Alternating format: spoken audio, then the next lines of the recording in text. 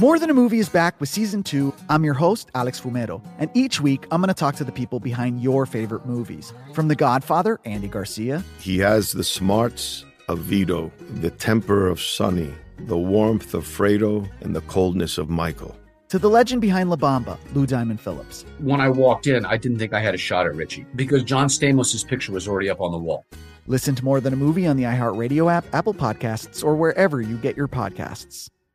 Hi, I'm Michael Rappaport. And I'm Kibi Rappaport. And together we're hosting Rappaport's Reality Podcast. We have a passion for reality TV, and we're inviting you into our living room. We're dissecting the drama, and we're giving praise to the single greatest form of entertainment on television today. That is right. Reality TV is the greatest form of entertainment on television today. Listen to Rappaport's Reality with me, Kibi Rappaport. And me, Michael Rappaport, on the iHeartRadio app, Apple Podcast, or wherever you get your podcast. Hey, I'm Jay Shetty, and I'm the host of the On Purpose podcast. This week, I talked to Orlando Bloom in a rare interview where we went deep into how to get comfortable with fear and how to change the guilt and shame thought pattern.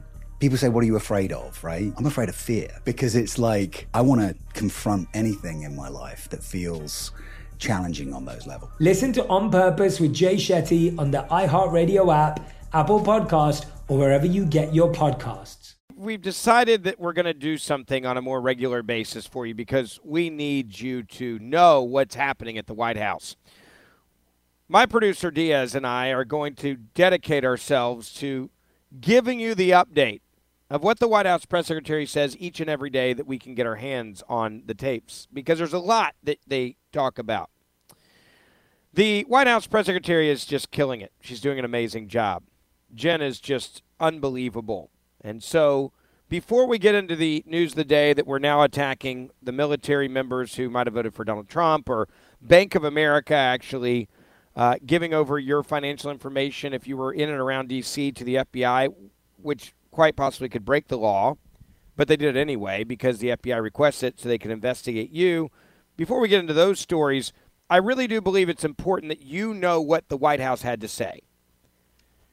And I want you to imagine if the former White House press secretaries, Sarah Huckabee Sanders or Kelly McEnany, did this every day. Like every day, this is how they responded to questions. So here is our mini montage of the White House press briefing today. Take notes because you're going to learn a lot. I'll have to talk to our national security team about that. I don't think I can get ahead of the president or, frankly, the Secretary of State. There's a new secretary of the Department of Homeland Security. We're not going to get ahead of his decision-making process. I don't have anything to preview for you in terms of specific actions. I haven't seen another update from them on an additional step, but I will see if there are any updates to report back to them. I will see if there's an update on that particular pipeline. I don't think we have any update on that particular question. I don't have any scheduling updates for you at this point in time. I don't have a date for you on when there would be a proposal. Yeah, there you go. That's it, folks. You're welcome. That is your update from the White House today. All of that you just heard was from one press conference. I want to make that clear. That's not like a piece together, her wearing different outfits. Some was on Monday and some was on Wednesday, some was on Thursday. No. That was just one day. Did she answer a question about anything? We're not sure. We're still trying to find an answer to a question that doesn't sound like this. I'll have to talk to our national security team about that. I don't think I can get ahead of the president or, frankly, the Secretary of State. There's a new secretary of the Department of Homeland Security. We're not going to get ahead of his decision-making process. I don't have anything to preview for you in terms of specific actions. I haven't seen another update from them on an additional step, but I will see if there are any updates to report back to them. I will see if there's an update on that particular pipeline. I don't think we have any update on that particular question. I don't have any scheduling updates for you at this point. But by the way, I do have to just point out something kind of obvious here. You know that now the White House is demanding that the reporters give their questions to them before the press briefing. So this is in front of them already knowing what the questions actually are. This is how bad they are at the White House press briefings. Or maybe it's not that they're bad at it. Maybe they just don't want you to know what the hell they're doing on anything because then it's easier to get it done. This could be purposely done. I don't think that Jen, who full disclosure, I worked with at CNN, and we've talked on the phone, offline, multiple times. I think she's smarter than this. I don't think she's this bad of a press secretary. I think this is being done deliberately on purpose, because if you don't answer any questions, is there any news to report? If you don't have to answer questions and you don't give anything to any of the stories that the reporters are trying to ask you about, then can you go out there and actually get done whatever it is you want to get done without having to answer a question before we even know what happened? The answer is yeah. I don't think Jen's this bad of a press secretary. I think this is actually a deliberate decision by this White House to never answer a question about anything. This point in time, I don't have a date for you on when there would be a proposal. Now, this is all, remember, all of your questions you're supposed to be giving to them in advance now. And this is still how they're answering those questions. Welcome to your White House. This is a woman that we're paying like, what, $200,000 a year? $200,000 a year. $200,000 a year to do what you just heard there. This is it, folks. This is what your dollars are going for. Now, let's get on to this other big story. The National Guard protection at the U.S. Capitol has now cost nearly $500 million. And something that should concern you about this is the fact that there is no credible threat now to Washington, to the Capitol. We've been told that now over and over again. Nevertheless, Democrats are keeping the military in a militarized zone around the United States Capitol. It has cost nearly $500 million to deploy the 26,000 National Guard troops to, quote, secure the U.S. Capitol.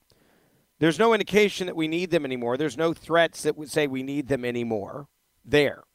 Now, this cost includes transporting troops to Washington, D.C., and their salaries and their benefits. The cost of deploying this 26,000 National Guard troops to secure the Capitol in the wake of the January the 6th riot, nearly $500 million. Now, the deployment brought troops in from all 50 states and 4 territories as law enforcement agencies tried to lock down the Capitol for the inauguration of President Joe Biden. That's already happened. It's over. Thousands of Guard members poured into the nation's capital, were stationed across the city to block traffic and protect lawmakers and landmarks. You know, the drill. So now, $500 million later, getting all these troops there, the question now becomes, why are they still there? Why? The troops were activated by the federal government more than 30 days ago. Why are they still there? The National Guard last week mandated that troops who were activated would be allowed to use their active duty time for post-9/11 GI Bill education benefits as well. The educational benefits of National Guard soldiers and airmen are based on a percentage of how much active duty time they serve. So they're going to get more benefits from this, which is going to cost us more money. The National Guard troops are also mobilized to provide security in their respective state capitals. 1,000 California National Guard troops were deployed to protect the Capitol in Sacramento. That costs about $3.5 million. Officials say the money is expected to cover the costs of Guard through mid-March, when the troops are expected to leave. Now, they also say between 5,000 and 7,000 troops are scheduled to stay in Washington through March the 14th. Why? There's no threat right now that we have. And we also know that clearly they've got their act together with the normal police protection around the Capitol after what happened. But there's no direct credible threat. It's generic. So what's going on here? Okay, well, maybe we can connect the dots for you. While we're wasting $500 million with no threats to Washington, all because we have a militarized zone and we're locking everything down, the Defense Secretary has also come out and ordered a 60-day stand down to confront extremism within the military, something we mentioned yesterday on the show. The Defense Secretary, Lloyd Austin, has called on the services to conduct a 60-day stand down on the issue of extremism in the military. He says it's prompted by the January the 6th attack on the Capitol and subsequent reports of both active duty and former service members attending a rally calling to overturn the 2020 election and riots that ensued.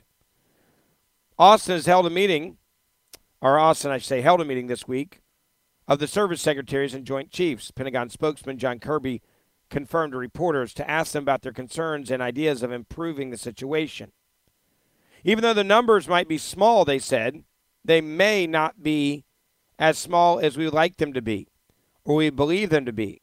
That's what the Defense Secretary said on the prevalence of troops with extremist views, ties to these types of extremist activities. And no matter what it is not an insignificant problem. Now, we still don't know what these views actually are because no one will tell us. So, like, what are the extremist views? Right? What are these extremist views? Can anyone explain to me what they are besides labeling people that are conservatives as being extremists, or those that support Donald Trump as now being extremists? We're actually going into like a shutdown because of this. A shutdown. We're 60 days here, folks. We're doing a stand-down order to confront extremism in the military, but no one will tell us what the extremism actually is. A vetting of the troops. I would call this not a vetting of the troops. I would actually call it an indictment of the troops, to be honest with you. This sounds exactly like an indictment of the troops. You're going through and you're seeing who's around, who it is that you can screw over, who it is that shouldn't get a raise, who is it that shouldn't get a new promotion because they might disagree with you politically. Now, the guidance is forthcoming on what Austin expects to see after the 60-day period. Kirby said of Austin's direction to the service secretaries and joint chiefs, quote, he was very clear that he wants commands to take the necessary time. And I didn't hear him be overly prescriptive about that, to speak with troops about the scope of this problem and certainly to get a sense from them about what they're seeing at their level. Hold on a second. Did the defense secretary just basically tell people in the military to start narking on their fellow man and woman in uniform? Turning in the conservatives, turning in the Trump supporters, turning in the Second Amendment guys? Sounds like it. The Defense Department does not centrally track troops who have been investigated for domestic terrorism or extremism sentiment. Time out. What is the definition of extremist sentiment? Because I want to go back in time to Major Nidal Hassan. I want to go back to Fort Hood. I want to go back to the other terrorist attacks that we've actually had on military bases over the last decade. When we came out on this show and raised the question about Muslim extremism within the military, we were immediately attacked as being anti-Islamic. Islamophobia is how they put it. Because you're not allowed to ask that question, even though someone's actually shooting and killing American men and women in uniform while yelling Allah Akbar. I can't bring that up without someone accusing me of being Islamophobic. Did they do anything like this during that time? No. Right? No. Think about that. We had no investigation. We had no intense investigation. I want to make that very, very clear. Okay? We did not do a deep dive into the military. We didn't do a 60-day stand-down order in the military. Okay? That's something we did not do. No one did that. You couldn't ask questions even after there was a second attack, even after there was a third attack. You couldn't do a deep dive into the military and shut everything down for 60 days to look and see, hey, is there extremism in the military? Is there Islamic extremists in our U.S. military that have infiltrated our U.S. military? Not allowed to ask that question, folks. You can't go there because that's politically incorrect. Fast forward to now where we are, and the Defense Secretary and the Department of Defense is saying we've got to look at these troops and find out, are there domestic terrorists within the United States ranks, and is there extremist sentiment? I have to go back to the extremist sentiment. What is the definition of being an extremist now in the name, in the eyes of the military? What it seems to be pretty clearly, what they seem to be implying is that for you to be considered an extremist is if you're a guy that posts Donald Trump is my president, or MAGA, or Make America Great Again, or anything related to any of that seems to be enough to then label you as an extremist in the military. So for the next 60 days, the military is asking other military members to basically turn on you and turn people in. That's what they seem to be advocating for here. Turn them in, right? I mean, seriously, turn them in. Tell us about your friends that scare you. Tell us about your friends in the military that you think might have been radicalized by Donald Trump, because now that's a new form of terrorism, domestic terrorism. I'm not kidding. This is what they're doing for the next 60 days. And it certainly could be extended beyond that. There's no indication, by the way, that this will stop, this harassment. Now, if you're really looking at extremism,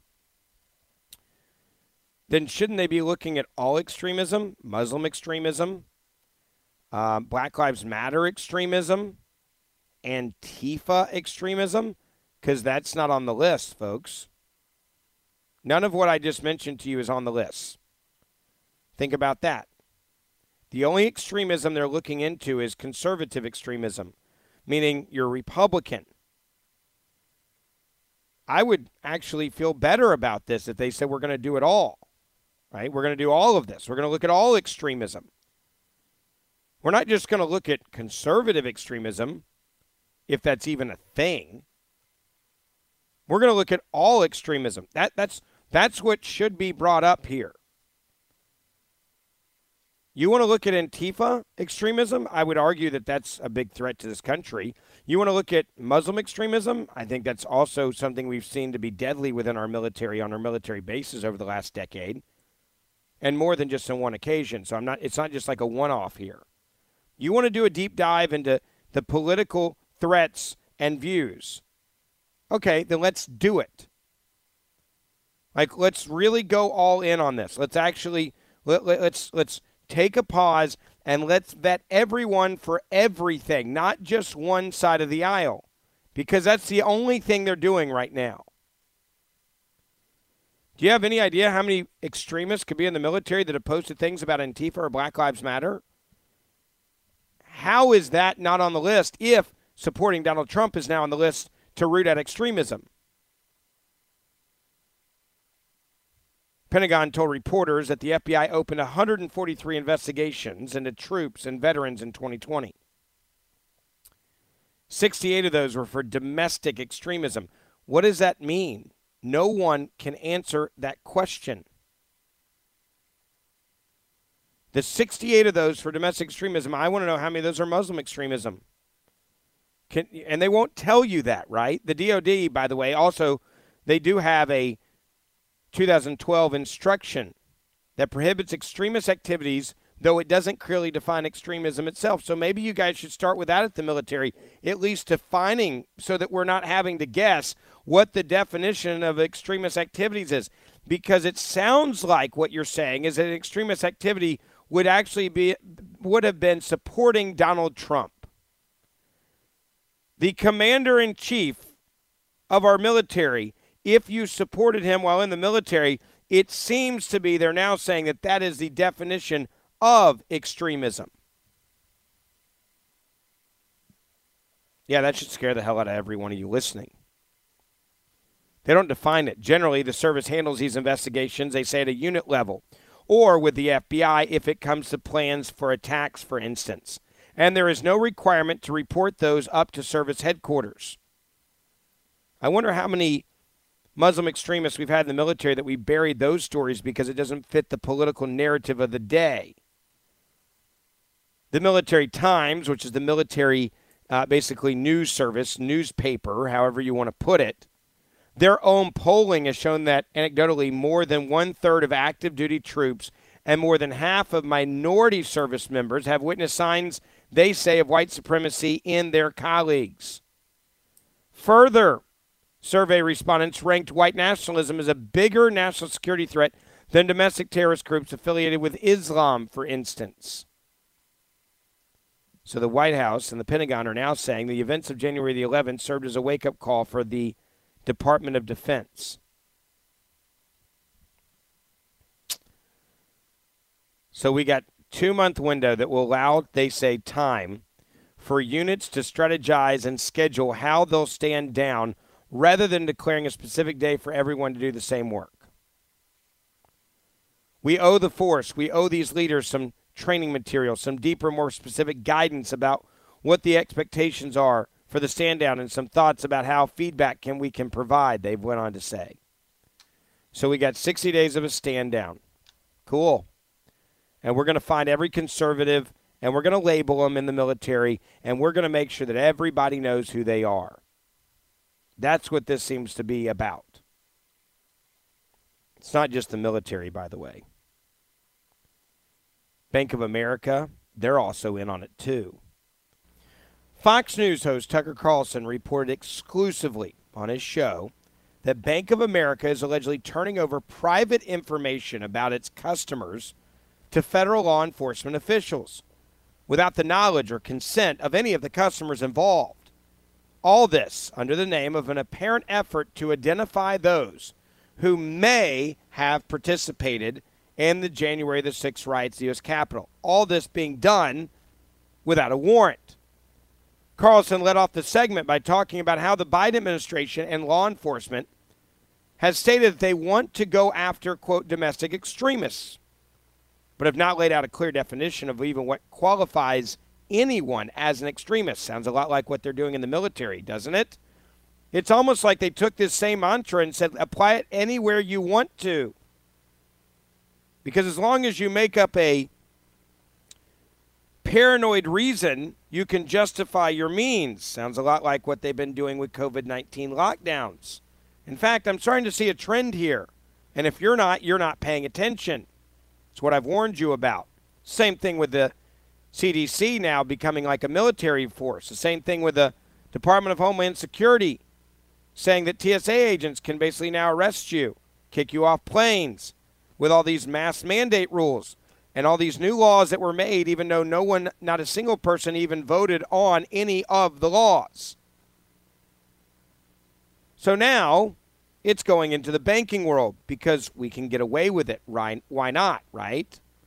So what exactly are they doing is the question that we should be asking. How are they hunting these extremists they keep telling us about, but they will not describe to us because they need to keep it broad so they can do whatever the hell they want? Take a listen to this exclusive information that Tucker Carlson got on Bank of America literally assisting the FBI on the Capitol riot probe without the customers knowing anything about it, treating their customers like they could be a possible member of Al-Qaeda. Have you noticed?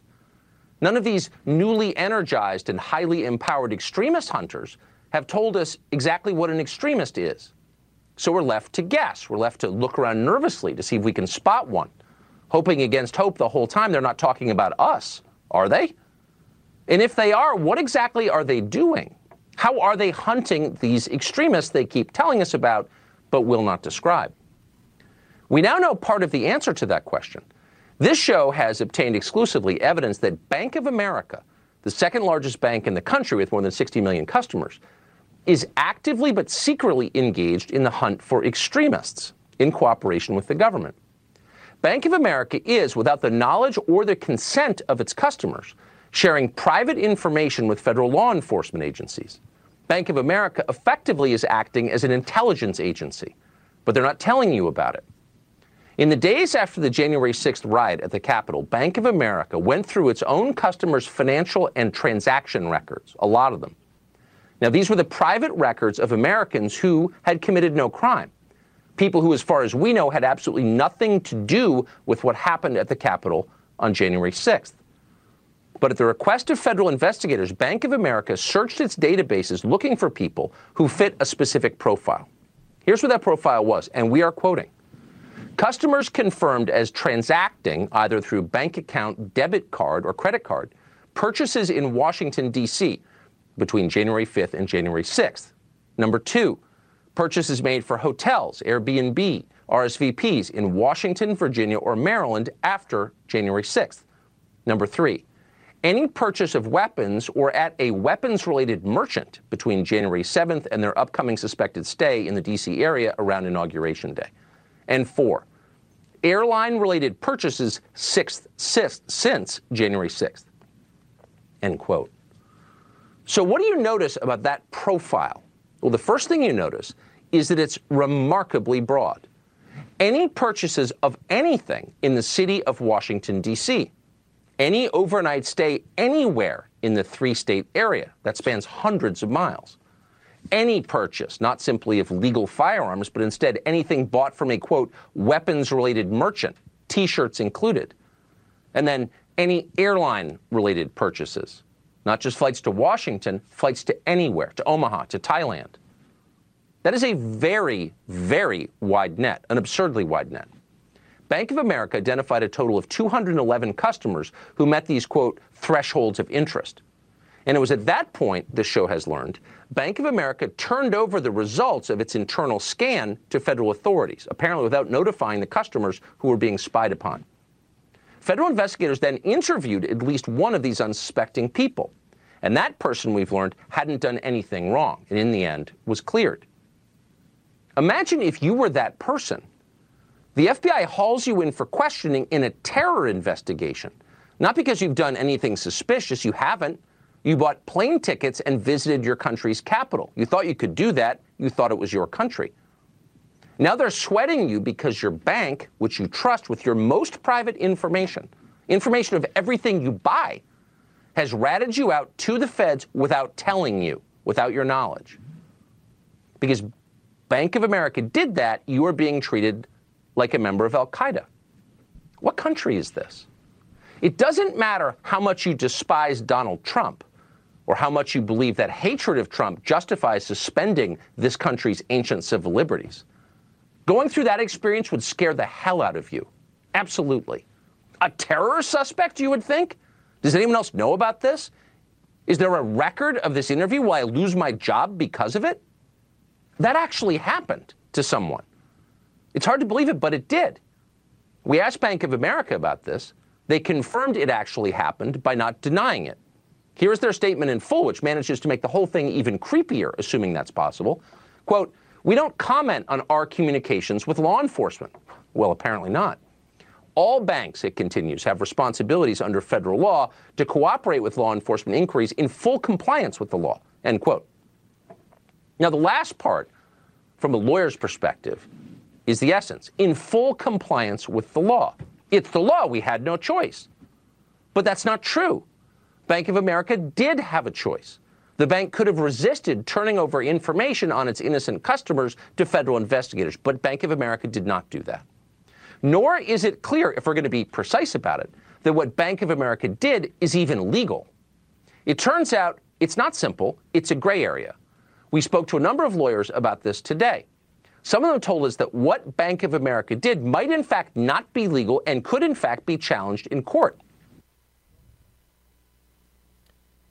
So the point that Carlson is making here is you have a bank, one of the largest banks in America, the second largest bank in the country, in fact, with more than 60 million customers, who is actively but secretly engaging in the hunt for what they refer to as conservative extremists in cooperation with the United States government. Bank of America is doing this without the knowledge, without the consent of its customers.